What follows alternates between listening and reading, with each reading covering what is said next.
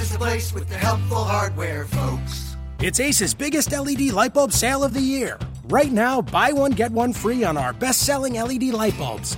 Our 4-pack of LED bulbs is $9.99, and our 2-pack of LED floodlights is only $12.99. Buy one, get one free. There's no limit on how much you can save, so stock up now. Hurry in. Buy one, get one free on long-lasting 10-year LED bulbs, now through Monday, only at your neighborhood Ace. See participating stores for details. You are Locked On Cavaliers, your daily podcast on the Cleveland Cavaliers. Part of the Locked On Podcast Network, your team every day.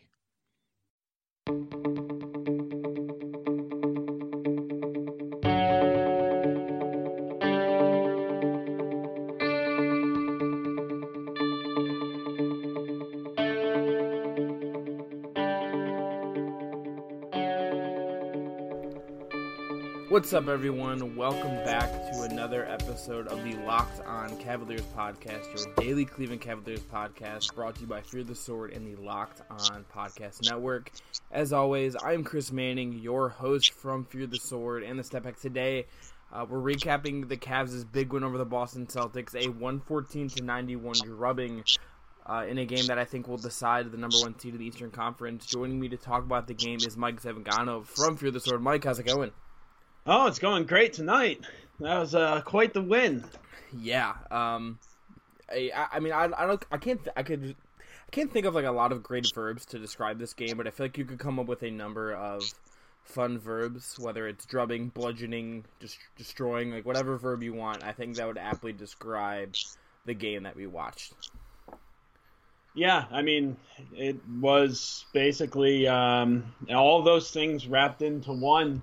The Cavs, obviously second night of a back-to-back, third and 4 nights, no Tristan Thompson. Celtics had talked up the game, and none of it really mattered tonight because you got as close to playoff LeBron as you're probably going to see in the regular season.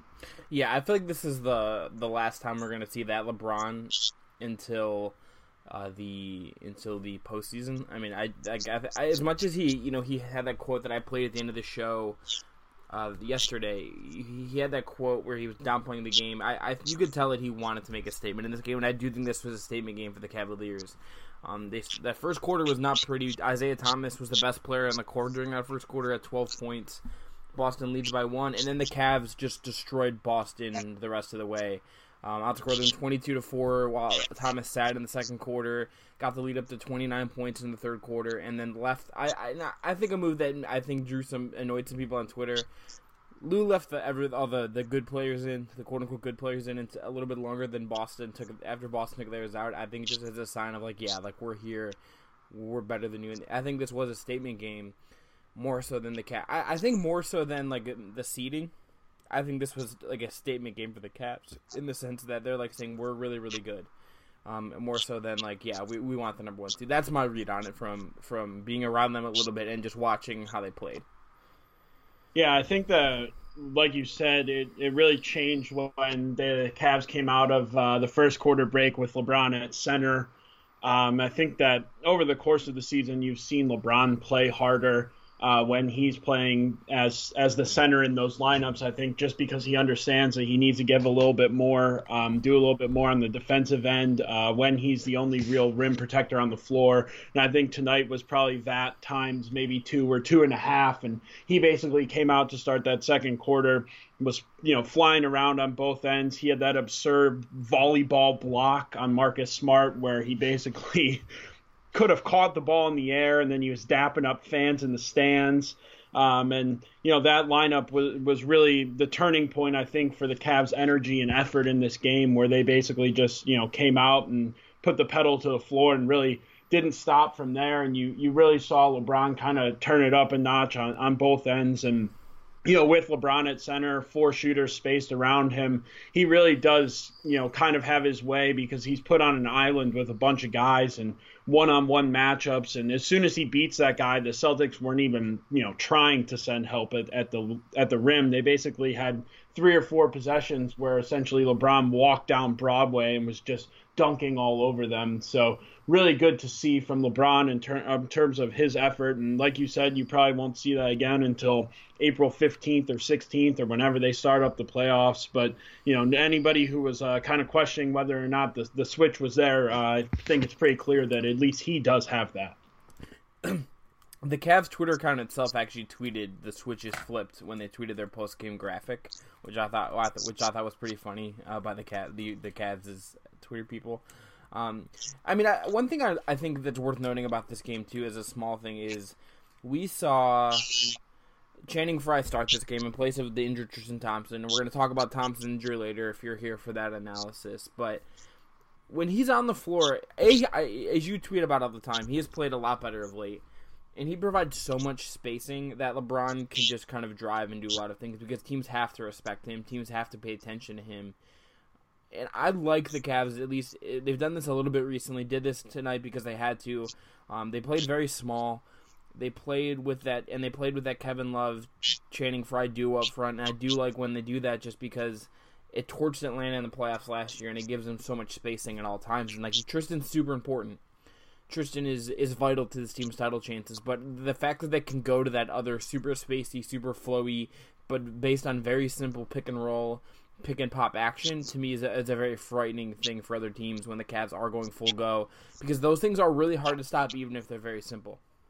Yeah, and the Cavs still dominated the Celtics on the offensive glass tonight. They came away with 13 offensive rebounds. Kevin Love had 16 rebounds of his own, and, that's obviously one of the Celtics' biggest problems. People were saying that the absence of Tristan Thompson might mitigate that problem, and that clearly was not the case. The Cavs definitely made a point to crash the offensive glass, and, the Celtics really just don't have any answers on that end. In terms of guys who are really just going to clear the defensive glass. Al Horford has always struggled with that against the Cavs. I think he continues to do that regardless of what color he's wearing. And, the Cavs, even when they weren't shooting well in the first quarter, they still were playing decent because they just were creating so many extra possessions for themselves. And, we've kind of seen that a little bit lately with other teams creating extra possessions against the Cavs. So it was nice to kind of see the flip side of that tonight against Boston. Yeah, I think that's very true. I mean, if you're getting tip dunked on by Channing Frye, you just have to retire at that point. You're done. That's you got to throw in the towel. You got to sub everybody out. If that happens, that's not a bad thing. Engaging the Cavs. Yeah, really, that's a problem. What else for you stood out in this game? Is there anything? I mean, I think there's a lot of little things to me that are interesting. I don't know if anything other to me than that this is a reminder that the Cavs are a better team than the Boston Celtics comes out of this game. I think there are little things that add up, sort of conversely to my theory about why if the Cavs lose, it's going to be because of a lot of little things accumulating. I think there's a lot of things in this game that to me indicate that Boston's going to have a really hard time against the Cavs if this matchup happens. Yeah, I guess one of the things that you can look at, at least for Boston in the playoffs, is that teams can basically go to one of the two extremes with Isaiah Thomas, whether it's let him kind of do his thing and take literally everyone else away, or try to take him away and make everybody else beat you. And it looks like the Cavs were kind of on the first option there tonight. Isaiah Thomas was fairly decent. He had 26 points. He struggled from three. He was only 1 of 8, but he was getting into the lane, getting some of those foul calls that he gets that are questionable at times. And the Cavs really shut down basically every other guy. The rest of the Celtics shot terribly from the field. They weren't really making things happen. And a lot of it, I think, comes down to, the Celtics end up playing, whether it's Amir Johnson and Al Horford together, that allows other teams to be a bit more aggressive when they're playing against that pick and roll, because you have a non-shooter on the floor, so it's really easy to kind of recover, whether you're blitzing that or you're hedging it hard. And then every time the ball ends up in Marcus Smart's hands and he's taking a three-pointer, I just kind of relax. There's just nothing that's going to make me think that he's going to knock down those shots. He's going to be right around 15% since March 1st, following tonight's poor shooting performance from beyond the arc. And I just don't see that changing as they enter the playoffs. Yeah, I 100% agree with that too. Marcus Smart was really, really bad in this game. And if it wasn't for Iman Shumpert playing just terribly, which is, for me, the one downside of this game for the Cavs is that Shump was, again, really, really bad on both ends of the floor. I thought he was the worst player on the floor for a large part of this game. Yeah, I mean, I don't know what you can say at this point. I mean, I don't know if it's because Tristan Thompson wasn't healthy, and therefore you lose a guy in the rotation, and Shump continues to get minutes. He continues to be the first sub off the bench, ahead of Kyle Korver or Richard Jefferson. I like I said, I mean, I hope that it changes in the playoffs. I just don't really have much confidence that Ty Lue is going to make that change. I don't know. Really frustrating. Yeah, so it's interesting because one thing about that he has said that he doesn't like having J.R. Smith guard other point guards. That's not something he likes to do. He doesn't like Korver obviously just kind of can't do it. Korver doesn't move super well. He's not quick enough to defend a guy like Thomas or John Wall or something like that. And he's not like bulkier than you would guess by looking at how he plays. Like he's actually like a pretty kind of sturdy, bigger guy in person. I wonder if that's just like they don't want to have JR do that now. Like I wonder if it's something where they would want maybe have JR defend an Isaiah in the playoffs when he's his energy comes back and you can push him more and you're willing to push him more, and then maybe that's when Shumpert gets marginalized. That's kind of my pet theory right now. But I think Lou also does like Shumpert to an extent. Like I don't think he's quite as down on him as a lot of us are. He has to, because there's no other explanation. I mean, I think that the idea that Shumpert is a plus defender just continues to be a myth. Yeah, like if you whatever metric you want to look at, like he's not particularly rated well. Like RPM doesn't view him very well. As you talk, I'm gonna look up his on-off numbers real quick. I mean, the eye test doesn't review him well either. Whether it's getting beat backdoor, whether it's just not, he doesn't like to, get through screens. I have this theory that he just hates contact. I think it's why he does it on the offensive end, where he just like flails and throws his head backwards violently every time he's touched, try to get foul calls. And so that leads to him just doing everything that he possibly can to literally avoid getting screened at any time. It just puts him out of position so often, and it's just visibly clear that he is the worst player on the floor. Whenever he catches the ball on offense, he has a tendency to dribble back into the defense. So if the ball comes from his left, he somehow, instead of going right, he just goes left again, and he dribbles right into the teeth of the defense. He ends up with that weird travel, turnover, offensive foul thing that happens at least once a game. I don't know. It doesn't make any sense to me why he continues to get the minutes that he does. And like you said, I hope that it changes in the playoffs. I just don't have any confidence that Ty Lue feels the way that most people seem to feel at this point. Yeah.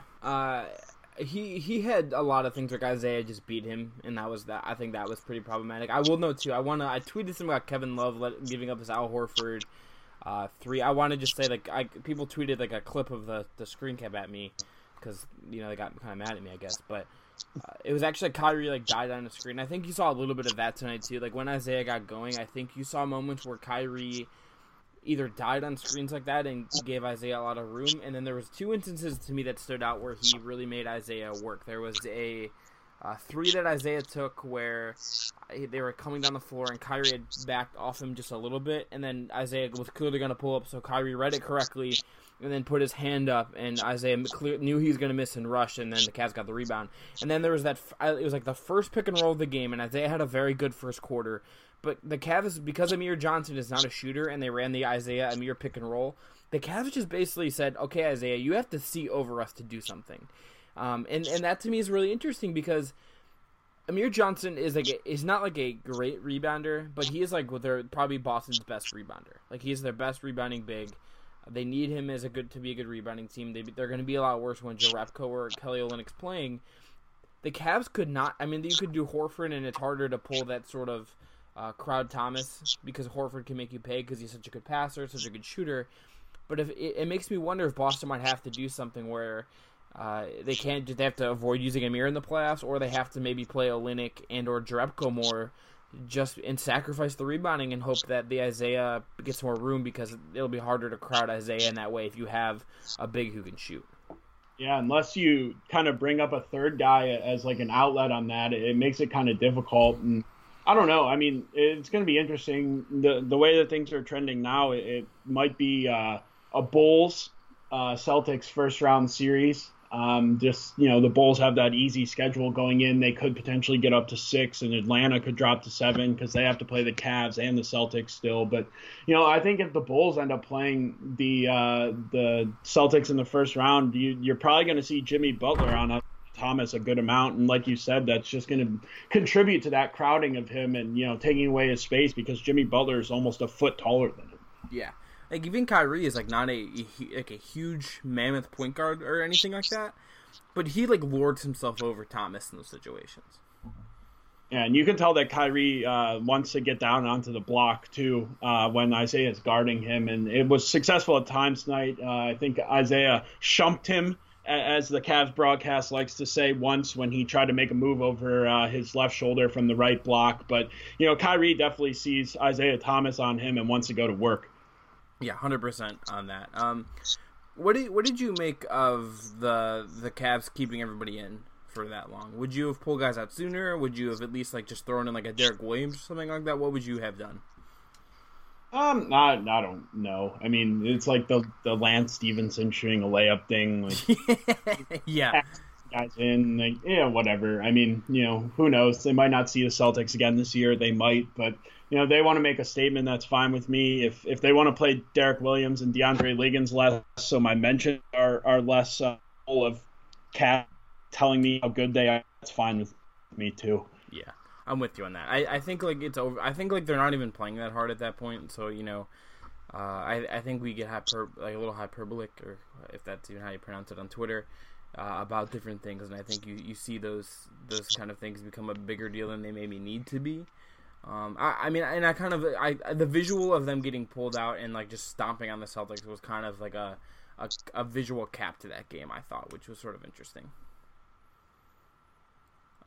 Yeah, I mean, I don't even know. One of my roommates, who number 55 was and why he was guarding Kevin Love, and I was just like, the Cavs are going to keep their guys in for another minute. It looks like make sure that they really cap this one off. Yeah. Anything else from this game stand out to you? Because I think, like, again, like there are little things but it was just to me evidently clear that the Cavs, even without their starting center, just like beat the crap out of the Celtics. And like I don't know if Boston has like a lot of maneuvers to actually thing. And like I think like a loss for Boston here is like a lot more of a detrimental loss in terms of the optics and the faith in them than it would have been for the Cavs.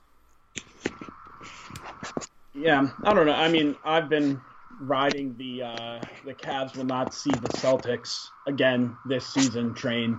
I think I'm still on that train. Toronto looked pretty solid tonight. Kyle Lowry coming back. He had 27 and 10.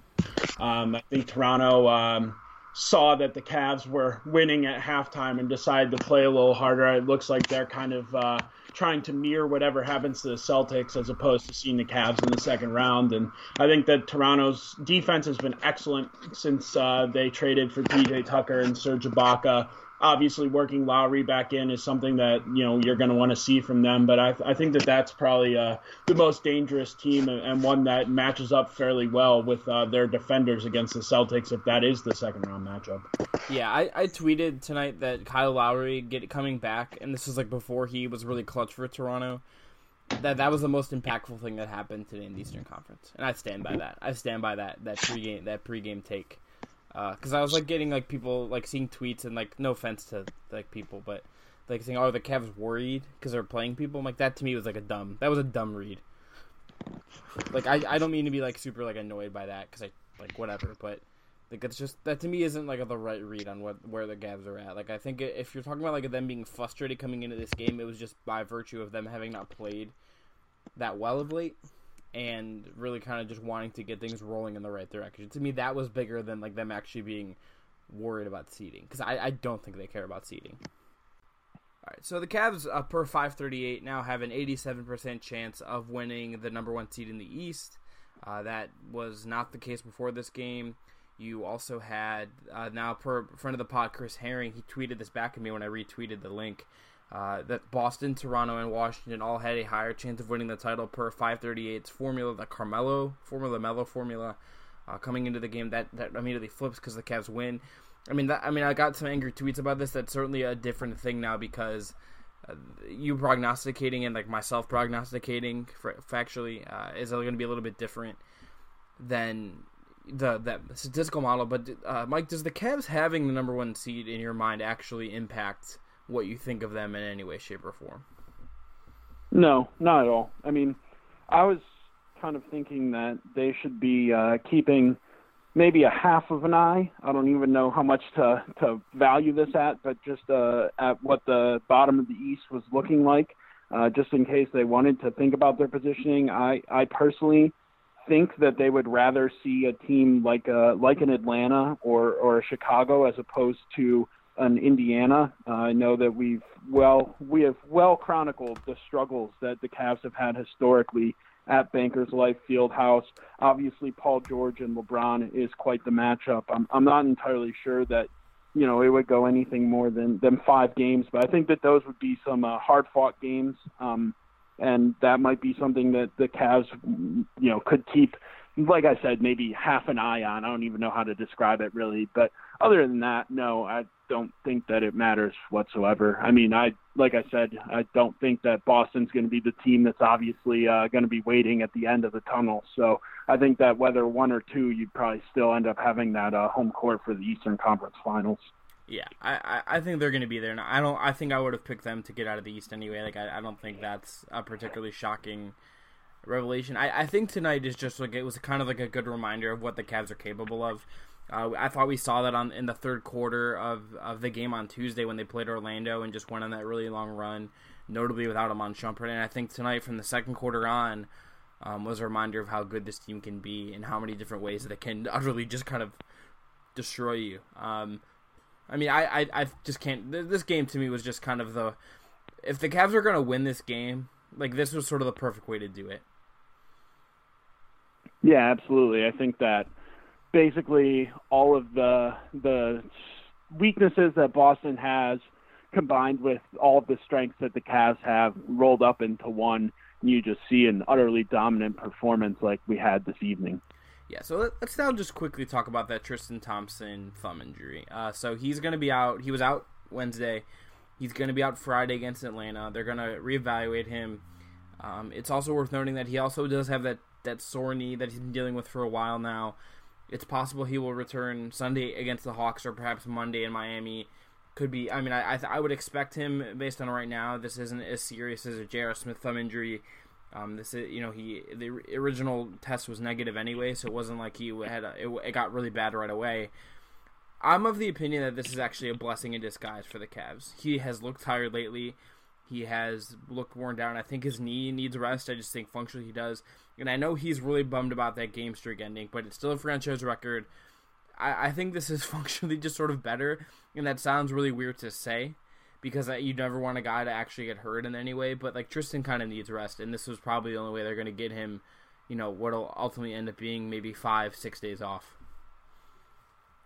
Yeah, I totally agree with you. I've been firmly planted on the Tristan needs rest bandwagon. I think that his play has shown that he's definitely tired, and this could probably, as long as it's, we're obviously operating under the assumption that it's not an extremely serious injury and not one that's going to change his fate in the playoffs.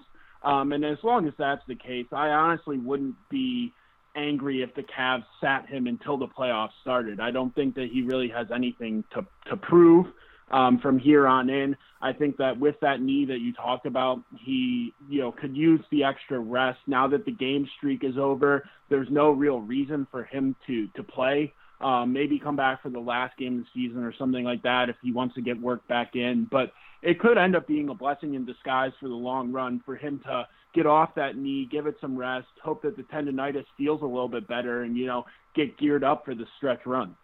Yeah, actually, that Wednesday game now is going to be kind of interesting because Lowry's back. He's obviously, I think, probably going to play through the rest of the regular season, I would imagine, just because the Raptors should want to get him reps, Like, that even makes sense. The Cavs could have the number 1 seed basically locked up by that season finale and not need to play anybody, but it is the home finale as well. I don't know. I'm kind of intrigued to see what they might do with that. That, to me, is kind of interesting. Yeah, I don't know. It's tough. Like you said, I mean, they never rest at home, basically, right? And No, that's just not their thing. which I understand. Like, I can understand wanting to cater to your home fan base and stuff like that. Especially with it being the last home game, that's obviously going to be a fan appreciation of sorts. Right. They'll probably want to play in front of the home crowd, one last time before the playoffs get into gear. Yeah. And no offense to like Kay Felder and like James Jones and stuff, but like guys, you don't go on Fan Appreciation Day to like watch them play. Like, and that's like functionally like part of it. That shouldn't really factor into the Cavs' decision. Like I don't think it should, but like it is something that is sort of a reality of that situation. I don't go to Fan Appreciation Day to watch Iman Shumpert play, but I think he'd play in either instance. Yeah, you're gonna get like 40 minutes of Shump. He's gonna shoot like 40 times. There was like a really like I don't mean to keep ragging on him, but like there was a moment where Hubie, and I love Hubie Brown, was talking about how Shumpert's having like a good shooting year, and so like I looked up I went in like to his basketball reference page just because I do this like probably too much. And he's like, and like by his standards, it's like a good shooting year, like it's like a good. Is a career high like 41%? Yeah, right. Like but it's just like a functionally just like, it's not good. Like it's just like overall bad. Like if this was like a normal, like if we're talking about like just functional shooting guard players like numbers, like it's bad. Like it's just functionally bad. So like I just 3 and D. Yeah, 3 and D, which he's like not really either.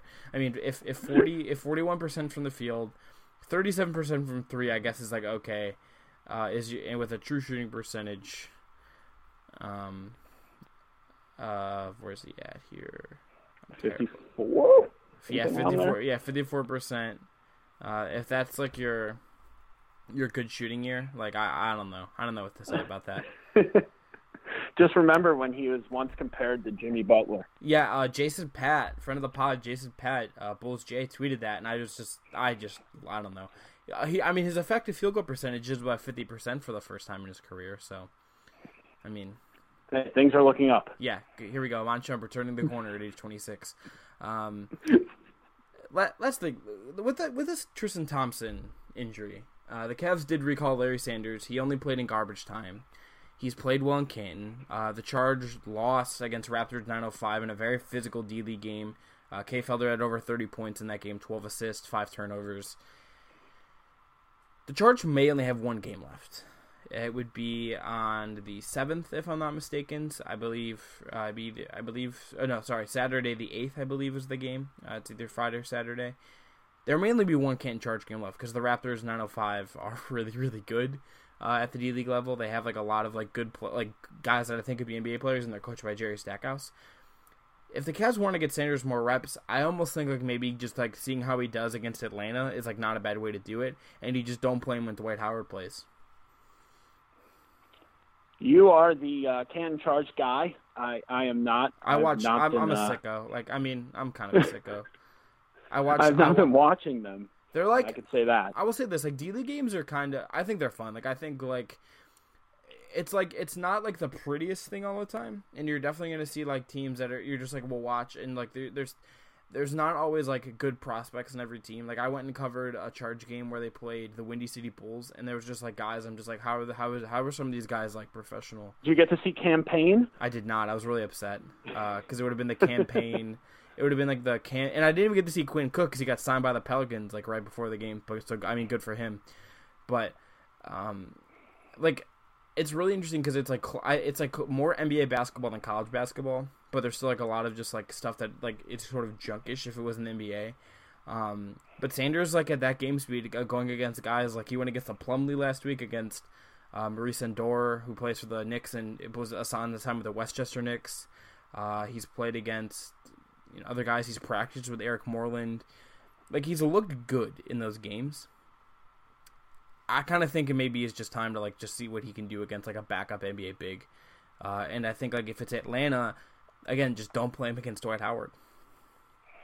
Yeah, I thought he was going to get his first bucket tonight. He got that O board, and he just, short-armed that right-handed layup from the left side and missed it backboard rim. But, yeah, I mean, you might not be wrong. I don't really have much confidence in him really giving them anything this year. I hope that he can give them something next year. But it could be worth just, running him out there, especially if they're going to rest some guys or rest all guys or whatever they're doing. I don't really know how, they're going to proceed going forward with their rest situation, but it's not the worst idea in the world to at least try to see what he looks like in potential game minutes. I don't really know if that will translate to the playoffs, but who knows, right? I mean, he could look good. It's possible.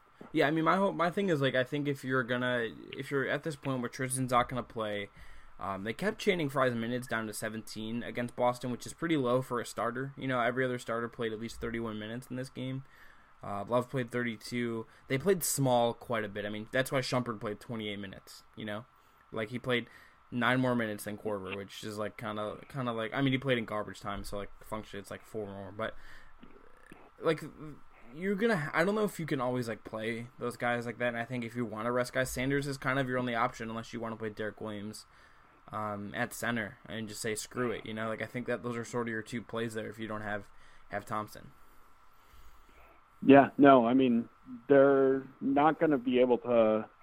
I don't think it's necessarily the smartest thing even to continue to go small in some of these games down the stretch. I mean, it just puts a lot of wear and tear on some of the guys. And I would be advocating for rest at this point, at least in one of these Atlanta games. So it's going to be interesting to see how they manage the last 4 games of the season, given the 87% probability at the 1 seed and whatever happens to Boston. But they definitely still have a few games to manage and a few games to make decisions in, especially if we're thinking that they're going to play that game against Toronto, full go.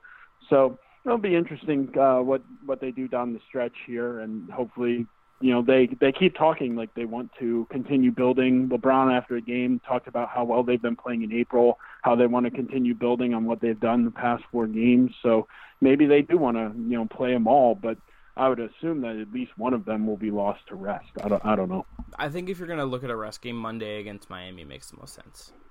It's second half of back-to-back. It's just a lot of things. And if the season ended today, the Cavs would actually play the Heat.